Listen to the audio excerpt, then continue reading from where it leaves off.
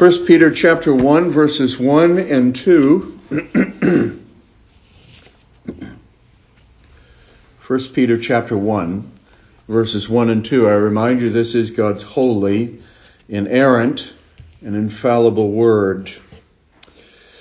Peter, an apostle of Jesus Christ, to those who reside as aliens, scattered throughout Pontus, Galatia, Cappadocia, Asia, and Bithynia, who are chosen according to the foreknowledge of God the Father, by the sanctifying work of the Spirit, to obey Jesus Christ and be sprinkled with his blood, may grace and peace be yours in the fullest measure. Let's pray. O Lord, we delight in this word and we give thanks to you.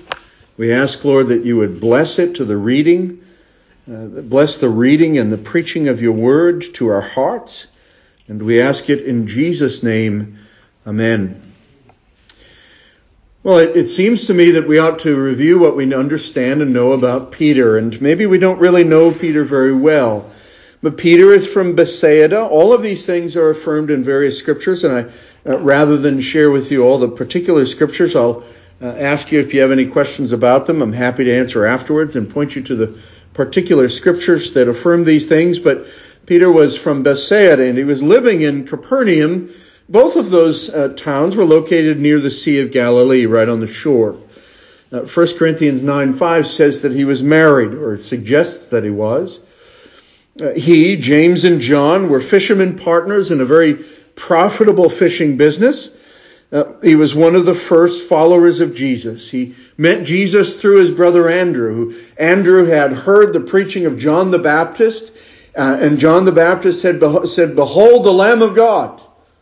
And Andrew believes, and he goes and he gets his brother Peter, and he brings him, "I have seen the Lord." And Peter comes with him. And initially there's an initial meet and greet sort of thing. And Peter returns to fishing. And of course Jesus is there on the shore and says, "Throw your nets on the other side." And of course there's this wonderful miraculous fishing.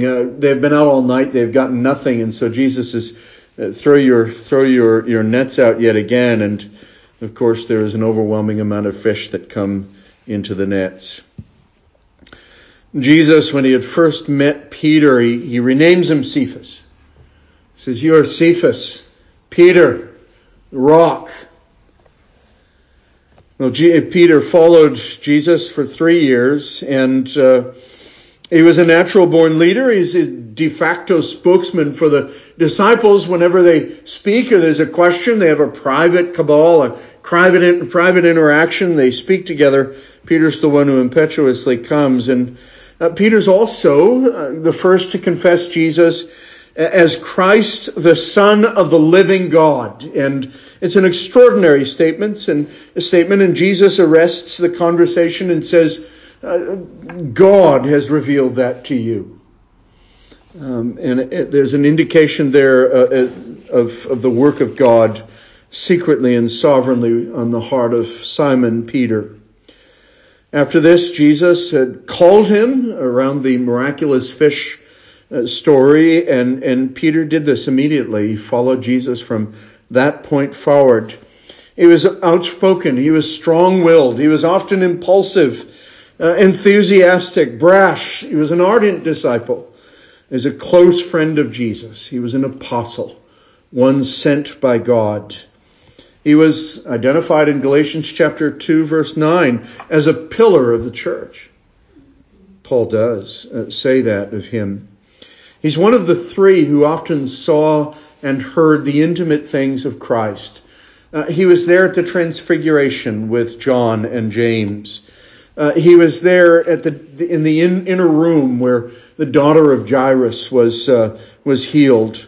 He was there, one of the disciples that was committed to going and preparing the Passover in the upper room for the Lord. He was often within the counsel of the Lord and in the intimate counsel of the Lord. He had weaknesses too. He left the boat when he saw Jesus walking on the water, walking towards them in the evening on the surface of the water, and then he took his eyes off Jesus and he sunk in and cried out to the Lord for him to save him. He rebuked the Lord when Jesus spoke of his death in Matthew chapter 16. And the Lord said to him, "Get thee behind me, Satan." And he said that it was necessary that he die. And Peter didn't understand at that point. He was ignorant of these things. He was the one who spoke up when at the transfiguration, there they are at the mount, and they see and behold the glory of the living Son of God, and he hears the voice of God to listen to him. And Peter says, "Let's erect 3 temples, tabernacles, one for you and one for Moses and one for Elijah." And of course, that was insufficient. 3 tabernacles for 3 equal persons? No. He is worthy to be worshipped by all. He is the one in resplendent glory. He is the tabernacle of God with men. Well, Jesus, when he fell to the ground nonetheless when he saw Jesus in his glory. He's also the one who drew his sword and attacked the high priest's servant, cutting off his ear in a swift sword stroke, after which Jesus said, "Put that away." He said he would never forsake the Lord. He said, "Even though everyone else were to forsake you, I will never forsake you, Lord." And of course, very shortly therein, less than 12 hours later, he did. 3 times, in fact. Peter is the main speaker at Pentecost, and he boldly preached, and he did so fearlessly because the Lord had restored him and the Lord had lifted him up. He healed a lame beggar. He displayed the power of God in his preaching and in his work. He preached before the Sanhedrin boldly. He never forsook the Lord after that period of time. He was arrested, he was beaten, he was threatened, and though he did not curtail his preaching. Peter was present when the Samaritans received the gospel and received the Holy Spirit in Acts 8. He was pressed by the Holy Spirit, and he resisted initially to preach in Cornelius' home. There they received the Holy Spirit, and he was amazed, and he would be one who would argue before, in Acts chapter 15, before the council. They have received the Holy Spirit. How can we exclude them from the church of God? And of course, God used him for that. He was also one who acted hypocritically when the Jews came from Antioch, and he began no longer to eat in table fellowship with the Gentile Christians. And Paul rebuked him for that, as he records in Galatians. Well, Peter identifies himself in this first sentence as the author, and he writes 1st and 2nd Peter in 60 to 68 AD, both respectively. And he died traditionally during Nero's reign, or in the precursor to it, being crucified as Jesus was, though requesting traditionally, there's no biblical evidence of this, but traditionally it is believed that he did this. He requested that he would be crucified upside down because he was unworthy to be crucified as Jesus was. Well, he's writing this letter to the scattered persons in modern Turkey: Pontus, Galatia, Cappadocia, Asia, Bithynia. These are those portions of the upper edge of Turkey all the way down toward Istanbul and toward the western edge. That's modern day Turkey. They're the extremities of the church in that time. And he is writing to them because they are scattered. Their churches scattered in general regions. They are throughout the area. Perhaps they feel exceedingly scattered from the center of Christianity, as it were, in Jerusalem and the surrounding churches. And he's writing to them, and his intention is to send a circular letter to be passed throughout the region, read for the purpose of strengthening fellow believers in various churches. Now, there are numerous elements that will come up in this letter, in this first of his letters. He's writing to scattered peoples in a particular geographical region. The church in all of its variegated makeup, Jew and Gentile, slave and free, rich and poor. And he's writing to all of them who now have this new distinction, this new identity that is Christians, followers of Jesus Christ, children of God. And he largely wants them to understand that is their primary identity in the world in which they find themselves, above all other things. He's teaching believers about God, and he will mention God some 39 chapters in 39 times in 5 chapters. He is, as he identifies him, the living God whose word stands forever. He is the Father. He is holy. He is full of grace. He is the judge of all. He is the faithful Creator. And he is the faithful Creator who deals graciously with his people. He'll mention grace 10 different times in 5 chapters. And he is writing to the church. And he identifies the church repeatedly in various ways. The family of God. The flock of God. Servants of God. Strangers to the world. Aliens. People of God. Scattered. Elect.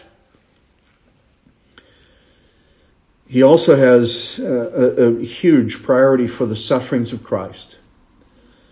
The sufferings of Christ. What motivates suffering Christians?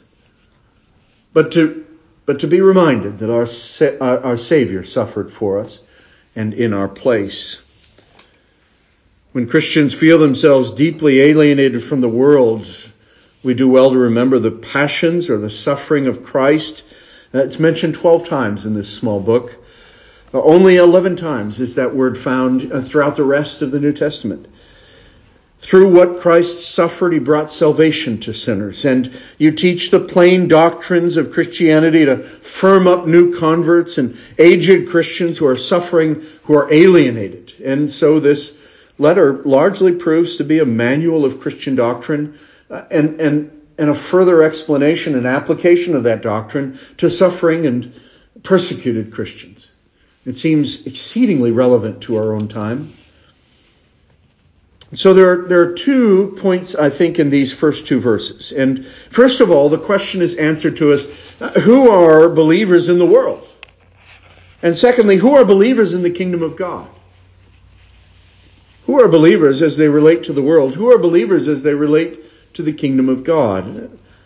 So first, that first question, who are believers in the world? Well, they're aliens, and that's an odd word that sticks out to us immediately as we come to this passage. Peter, an apostle of Christ Jesus, to those who reside as aliens. Now, maybe you don't really think of yourself as an alien, but if you're a Christian, if you've committed your life to Christ Jesus, you are an alien. And the roots of that word are simply to be expatriates, people who are resident aliens. In other words, people who live in a foreign country, who are going to live there permanently, at least for a lengthy season of time, and they don't naturally come from there. It's like a Christian it's like all of us up and moving to Nepal or Senegal or Thailand or Siberia, and we are not from there. We do not speak that language. We don't have that cultural imbibement. We are strangers and aliens, and everyone that interacts with us says, you're not really from here. We moved down to Mississippi and went to seminary. And we were in I think it was a Kroger's in Byram. And this woman, as we're interacting with her, and we're simply handing the change at the grocery counter and at the cashier, and she looked at us and stopped counting the money and said, y'all ain't from around here. And we said, no, we're not. And they knew that right away. And it was remarkable that even though we hadn't exchanged really 2 words with her, she knew we were not from there. We felt it. And we felt it the entire time of our 5-year sojourn in Mississippi as I was preparing for gospel ministry. We knew that we were not from there. We knew that we were not imbibed fully in the culture. We knew that we were not necessarily welcome in the same way that other Southerners, natives, were welcome. We knew this. We felt this in our own country. Imagine how that would feel living in a foreign country where we do not know the language. A funny story, we actually were asking for where we could find a grinder to eat. We were looking for a grinder. We all know what grinders are. Grinders are sandwiches about a foot long, filled with whatever kinds of meats that we would wish for. And we asked someone, and they said, "You mean like a meat grinder? You grind?" And we're in a restaurant, and she's saying, "You mean you want to grind your own meat? This is not the place for that." And well, that it just shows that even within our own country, there are dialectical differences, there are regional differences, regional cultures, differences amongst people. And yet Peter uses this word aliens. Scripturally, the word simply means one who comes from a foreign country into a city or a land to reside there by the side of the natives. Hence, they're strangers sojourning in a strange place. I've spoken to dear friends who have moved up to Vermont, and they have said, even though we have lived here 30 years, it is widely known that we are not natives, that we do not belong here. It's like that, and it's worse so for the Christian. We are aliens living in a strange world. This is not the only time that Peter will use this language. He'll use it in chapter 1, verse 17. He'll use it in chapter 2, verse 11, where he says in verse 17, "If you address as Father the one who impartially judges, according to each one's work, conduct yourselves in fear during the time of your sojourn or stay on earth." It's that very word that is the root used there, that he uses here in chapter 1, verse 1. He also uses the same word in chapter 2:11. "Beloved, I urge you as aliens and strangers to abstain from fleshly lusts which wage war against the soul." Hebrews also uses it in chapter 11, verse 13 and following. "All these died in faith," referring to all the individuals from Noah to Abel, to Abraham, to Sarah. All these individuals died in faith without receiving the promises, but having seen them and having welcomed them from a distance, having confessed that they were strangers and exiles on the earth. For those who say such things make it clear that they are seeking a country of their own.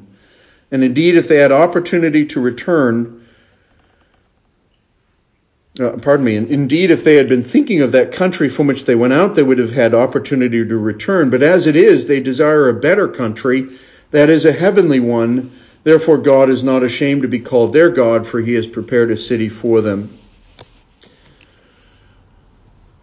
Paul writes to the church, a regional church that is farther away from the hub of Christianity, almost like writing to northeastern Christians far, far, far away, who feel themselves spiritually far, far, far away from the Bible Belt, where Christians are and where Christians are abound, in theory anyway. I've lived there. They need Christ too, just as much as New Englanders do. And Peter writes to them and says, "You are aliens. You are aliens." I think there is an inherent recognition of the fact that people who are believers, called in faith into Jesus Christ, are in fact aliens in the world in which they live. To come to Christ in faith is to abscond from the world. It is to leave the world behind, in all of the connections that we have made, in all of our infinite connections to culture, to family, to friends, and to enter into a very different distinction. Now we belong to the kingdom of God. Now we have forsaken the world and are following Jesus Christ. We still live in the world, but we are no longer of the world. As Christian folk, we have a recognition that we don't any longer belong to this world, that all of this world that it embraces and worships is opposed to our Savior. And we have eyes now that can see that, and we see the opposition of the world to ourselves, and we are now motivated by an understanding that we live for something very different. We are looking for that better country identified in Hebrews 11. So as Christian folk, we look at our popular culture, and we look at the social influencers and the singers and the actors and punkers and the rock and rollers and the rappers and folk singers and people living life for the experience, abstaining from children for personal freedom. We look at workaholics, the indulgent who refuse to work, the Republican strategists and Democratic strategists, and Harry and Meghan and Kyle and Travis and all the rest of the people that we see in the news cycle.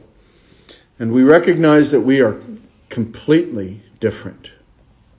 If you haven't recognized this, maybe this needs to be a wake-up call. You, if you're a child of God, if you hope in Christ today for eternal salvation through His righteousness, His blood, and His life, you are not like them and you never will be. And so what you need to do is to step away and stop trying to conform your life so that they would be pleased if they saw you and knew you. Stop trying to be, and I think Christians often do this, we try to blend in to the best of our ability. We make every effort to dress cutely, sweetly, powerfully, wonderfully, so that we would look just like all the rest. And yet we hear the Word of God command us, do not be conformed to this world. Rather be transformed. But I think nonetheless that we as Christians think in some way and make strong efforts to blend in.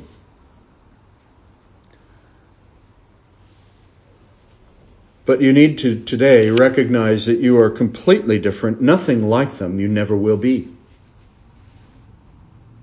You don't have to be like Kim. You don't have to look like the latest James Bond. You don't have to dress in the ways that they dress. You don't have to be them. You're nothing like them. You have a different purpose.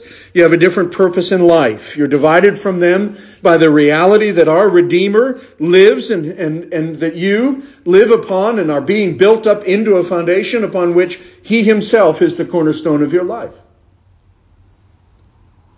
You'll never be like the world. If you are truly a believer, if you belong to Jesus Christ, you'll never be like the world, and you shouldn't. All of our earthly distinctions and attributes and resources have become, if we adopt the mind of Christ, like garbage to us. They're worthless.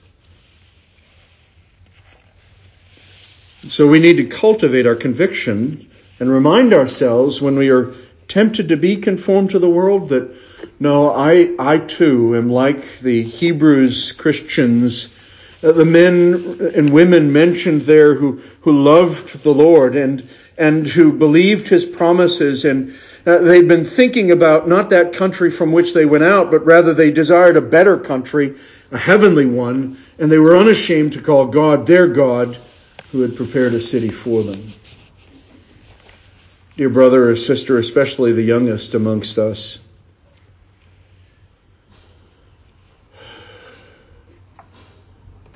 you're going to be tempted to, and you're going to be pressed into the mold.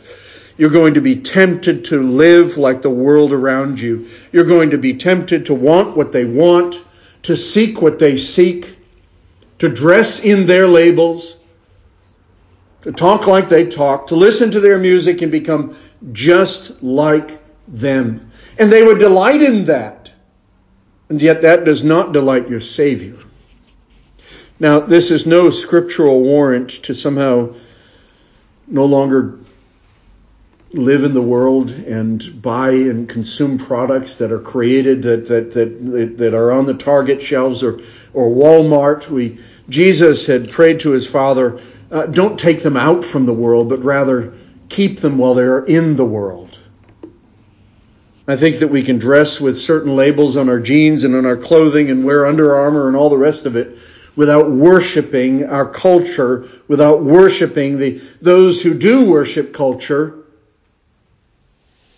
The point of the matter is, what is your motivation in what you wear? What are you trying to conform to? How are you trying to fit in? What are you trying to be? What do you see as your primary identity above all things? A fashion maven or a child of God? A citizen of the kingdom of God?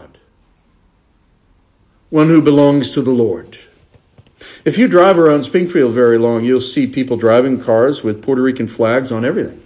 They'll be on the hood, they'll be on the tires, they'll be on the wheels, they'll be hanging from the center console. You can see that they very much love their island from which they come. And of course they're U.S. citizens, but they love that identity as Puerto Ricans. There's something admirable about that. They know where they're from. They always feel, while living in the continental U.S., that their identity is primarily found in their home.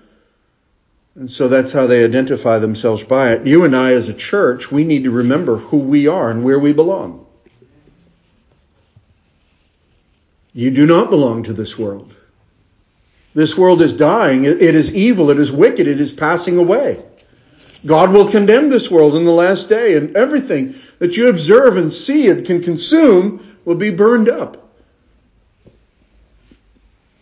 Sometimes the church seems hell-bent on pursuing the world and winning its approval by assimilation rather than proclaiming the impending doom of God's judgment against sin and unbelief. And if you really believe that Christ is coming again and will condemn the world in all of its sin, should that not change our consumer habits? Shouldn't it change how we think about the world and about resources and what we most want?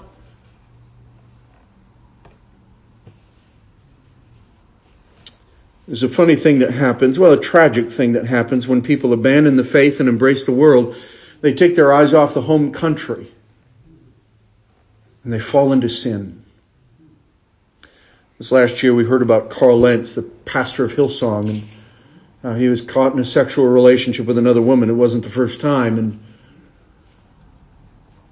I'm sure we'll see him return to the Christian scene. Disappointingly so. But nonetheless, this individual, what happened? How did he fall into this? He was noted as a pastor who looked like a worldly man. He was so covered with any accoutrements from jewelry to tattoos to a perfectly coiffed hairdo. There's nothing wrong with those things in and of themselves intrinsically. I'm not railing against pop culture or any other such thing. Don't misunderstand. But if that is your focus, if you want so much to blend in with the world, you will become like the world and you'll be damned with the world. You understand that? You'll lose sight of the home country. You'll lose sight of what you're hoping for as a believer. And don't be surprised when you fall from such a great height. You are an alien, dear friend. If you're in Christ, you're a stranger to this world. You'll never blend in. Not totally. When you become a Christian, there is an isolation that comes, and there's a newfound identity, alien, stranger. And that's you. That's me. Christians are encouraged. Christians, frankly, I think, are the only real people group that is truly countercultural. Christians are encouraged to leave the public sphere, are rejected, expunged from society when you boldly proclaim, I'm a believer. There's trouble. The minute you begin to consistently work out your faith, there will be ethical questions that will come up, and you will immediately be confronted with, am I about to reveal that I am a Christian to my coworkers, to my family members? It's inevitably going to happen. When you commit your life to Jesus Christ, you will find yourself at odds with the world. Or perhaps your faith is not real. You say, well, I never really have any conflict with the world. I blend right in. Don't take comfort in that.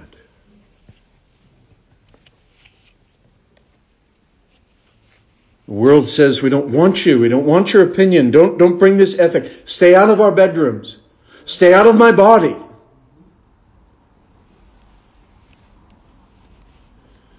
Well, it would be costly for you to stand apart from the world and its ethics and politics and lifestyle and philosophies of the age. You are a minority, and you will always be a minority in this world. But there's coming a day when you will no longer be a minority. You will be you will be the majority, but you'll be the only people who will dwell with the ever-living God in salvation, rejoicing in all of our human physical differences, but all that sameness and oneness of faith. One Savior, one baptism, one Spirit, one faith. Now, a Christian cannot disengage or create a countercultural where we say, let's buy this block on the street and we'll all live in those homes and have nothing to do with the rest of the people around us. We'll just have this communal gathering together. What a wonderful thing it would be to only live around and interact with Christians. Well, that time is coming, but not yet in this world. Nor can we so dilute our message that we just fit in so wonderfully with the world, they don't even know we're Christians. I pray that's not true of you. Jesus' high priestly prayer, I've referenced it earlier, I'll reference it again. I do not ask that you would take them out from this world, but rather that you would keep them while they are in it. Christians are to be salt, light to an unbelieving world. We're not to put our light under a bushel basket, but rather it's to be the world is to benefit by it, to see, to behold the glory of Christ, to see what a Christian is. And so as you live in the world in which you live and interact and buy your products, we need to recognize that we are aliens. We are different than the world. And maybe some of us would do well to remember in the creation of our friendships with other people, in our interactions in commerce, in our uniting in business together, we ought not to bind ourselves in relationship to the world at the loss and to our spiritual detriment. And maybe if we do, we have lost sight of this fact. We are looking for a country of God's own making that is not yet our own, into which we have not yet come into possession, but one day we will. We are to live like those faithful Christians of Hebrews 11 who believed the promises of God and his future provision of what he had stated that he would one day do. And so Christians are always living with faith in a world that does not have it. Those who reside as aliens scattered throughout Pontus, Galatia, Cappadocia, Asia, and Bithynia, who are chosen. Well, we come to that second section. Who are believers in the kingdom of God? Well, elect. They are elect exiles according to the foreknowledge of God. It's an extraordinary statement. It's similar language to what Peter said in that wonderful proclamation and preaching of Acts chapter 2, verse 23. This man, referring to Christ, this man delivered up according to the predetermined plan and foreknowledge of God. This man you delivered up, but according to the predetermined plan and foreknowledge of God. Same language, same person. According to the foreknowledge, who are chosen according to the foreknowledge of God. That word, eklektos, that word chosen or elect,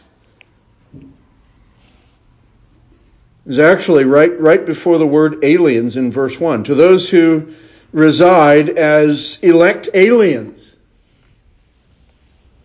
It's very much in view that these people are elect of God, aliens, by virtue of that election. And God calls out a person from the world. They become something altogether different. They are no longer of the world. And so they are elect according to the foreknowledge of God the Father. And I love how this is a Trinitarian language. The Father and the Son and the Holy Spirit are all in view here as creating this identity that believers have. Elect exiles according to the foreknowledge of God. Foreknowledge is not somehow the informing of God of future decisions of human beings. It's not God coming into the knowledgeable possession of future historical events that will take place in the future. Those who believe in the openness of God, which is a ridiculous modern theory that has ancient roots, quite frankly. There's nothing new under the sun. But the view is that God is open to all of basically the sovereignty of mankind, that that all mankind is choosing freely and freely making moral choices according to their own predilections. That mankind is choosing, directing, and decreeing, and God is simply responding appropriately to each and every one in their several places. That God is open with regard to the future, but will in some way bring it all in the end to a good result. But that He doesn't intimately control the immediacy of humanity in our history. Well, it's nonsense. That's not what foreknowledge means. Rather, God's eternal counsel, His appointment, His approbation and approval, explained by the immediate context of verses 3 through 5. Blessed be the God and Father of our Lord Jesus Christ, who, according to His great mercy, not according to His foreknowledge, but according to His great mercy, has caused us to be born again to a living hope through the resurrection of Jesus Christ from the dead. Things we'll talk about more fully next week. But as God saved you, as God called you out from the world and made you an alien and a stranger to the world because of a future decision He anticipated that you would make? No. Rather, He did so according to His eternal mercy and love. It means precisely this, that before anything was made, God determined to create, and knowing of the brokenness of the human condition according to His plan and decree, that the unbeliever is in a position of rebellion against Him, dead in trespasses and sins, and He loved you, and He chose to make you His own. If you have ever had any warmth in Christ, if the things of Christ have ever made any sense to you, if you have believed sincerely and truly, if you have ever known the presence of God with you, that will never be taken away. It means you are a child of God. And nothing can separate you from His love, because He didn't love you in real time. He loved you eternally. And that eternal love bears fruit in real time. But He has loved you for all eternity. He had set His love upon you before anything was made or created. He loved you and chose you to be His own. The Father is the one who elects, and the Son is the one who effects salvation through obedience and His death for the particular people of God's own choosing. And the Holy Spirit, sent by the Son and the Father, proceeding from both, calls into marvelous salvation, calling this particular people to belief and faith in Christ, creating new life, causing to be born again through His secret sovereign work, and transforming all of us and all of them into the image of Jesus Christ. It's an extraordinary Trinitarian work. According to the foreknowledge of God the Father, by means of the sanctifying work of the Spirit, on the grounds of, for the purpose of, and according to, obey Jesus Christ and be sprinkled with His blood. May grace and peace be yours in the fullest measure. I want to tell you that in the translations of this section of Scripture, especially in that one particular phrase, to obey Jesus Christ and be sprinkled with His blood, the particular verb there is in apposition to the person of Jesus Christ, not you and me. In the ESV especially, it makes an attempt to put to obey as an activity, to obey an activity for you and for me, for the aliens, for those who are scattered, for those who are elect according to the foreknowledge of God. But rather, in its immediate context, in its immediate placement in the verse, in its relationship to what follows, rather it is better to read it this way: by the sanctifying work of the Spirit, according to the obedience of Jesus Christ, and be sprinkled with His blood, and the sprinkling of His blood. So the point is just that it's important that we understand that in that verse, He is not already saying you must obey Jesus Christ. He's rather you're saved and elect of God through the means of the sanctifying work of the Holy Spirit and according to the obedience and the blood of Jesus Christ. He's not saying you're justified and you're saved according to your obedience and the blood of Christ. He's not saying that. He's saying you're justified, you're saved, you're redeemed, you're called, you're elect of God, you're sanctified by the Spirit according to the obedience of Jesus Christ and the sprinkling of his blood, which washes away sin. It was in Christ, the Spirit of Christ came, and the gospel was you believed in your heart of hearts, and you steadily and slowly progressed in the Christian faith. You've grown in the things of God. You've come to love the things that God loves, and you've come to hate the things which God hates. And the world is, and its pull on you has meant less and less, and that pull is not as strong as it used to be. And you're growing in the Lord, and you're clinging to God and his grace, and you're not relying on yourself. And in fits and starts and little by little, in peaks and valleys, we make work in that, we make progress in that wonderful work of God. And we proceed in the Christian life, and we become more and more like Christ. One day we enter near the threshold of death, and we will enter into before the very face of God our Redeemer. Until that day, right now, as we live in this world, we have been sprinkled with the blood of Christ, and we are elect according to the obedience and the blood of Jesus our Savior. Let me ask you a question this morning. Have you experienced that love of God the Father? Have you come in faith to Jesus Christ, trusting in his obedience and his blood, the efficacy of his blood to wash away your sins?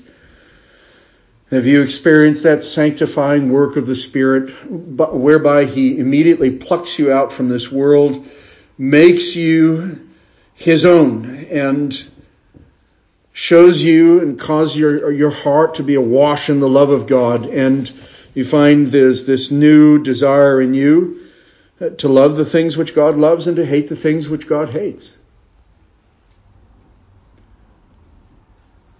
Dear friend, you are an alien in this world. The world is ruined for you. You can enjoy its many blessings because God has given to us this world so that we might glorify him in our stewardship and use of it. So we eat the good foods and we give thanks to God for what we enjoy. We work and we are employed. We give thanks to the Lord for what we have. We ask the Lord for his provision of our daily bread. We interact with our neighbors with the hope that one day they might come to faith in Christ and God might use us in some way in their lives. We build friendships and we have relationships with them, but we always know that there is, secretly in our own heart, we know there's an immense difference between ourselves and them. The moment we begin talking about the world and what our goals in life are, dear friend, I'm thankful for such a perspective because it's indicative of your recognition of the fact that you are a stranger and an alien, a pilgrim in this world, who is destined for a far better country.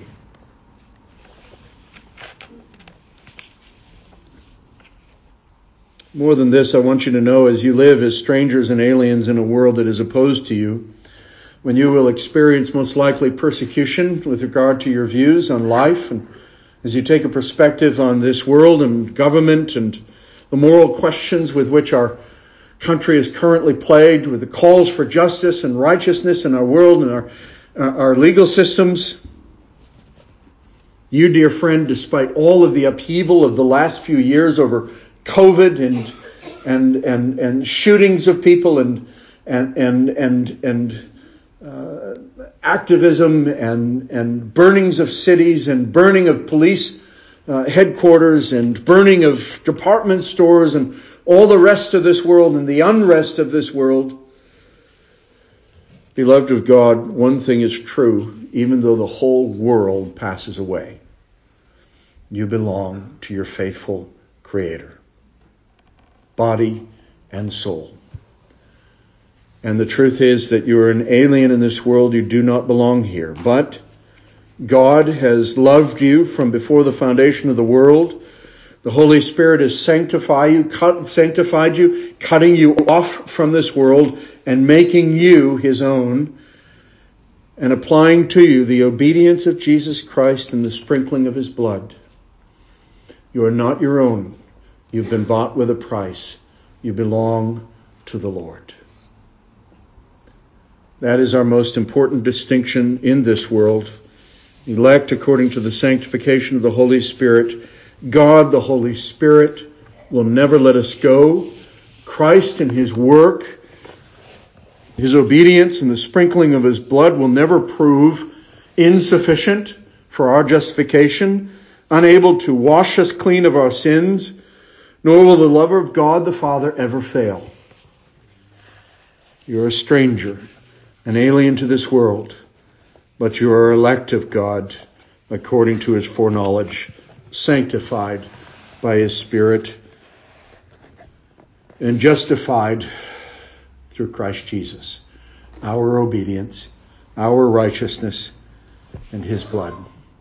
And so in that we experience his blessing. Grace and peace be yours in the fullest measure in Christ our God. Let's pray. Well, Lord, we give thanks to you for this word. We ask that you would grant us a greater understanding of the truths we receive here and have heard. We pray, Lord, that you would help us to live as strangers and aliens in the world in which we find ourselves. We pray that you would strengthen our desire for that better country. We pray that you would help us to long for that heavenly country that we are not yet physically in possession of, but which has been promised to us and by faith we understand and believe is ours. Oh Lord, we are not ashamed to call you our God, for you have prepared a city for us. Remind us of this great fact. Help us to keep light anchors on this world, as it were, so that we would not so attach ourselves to this world and so obligate and over-obligate ourselves to so many things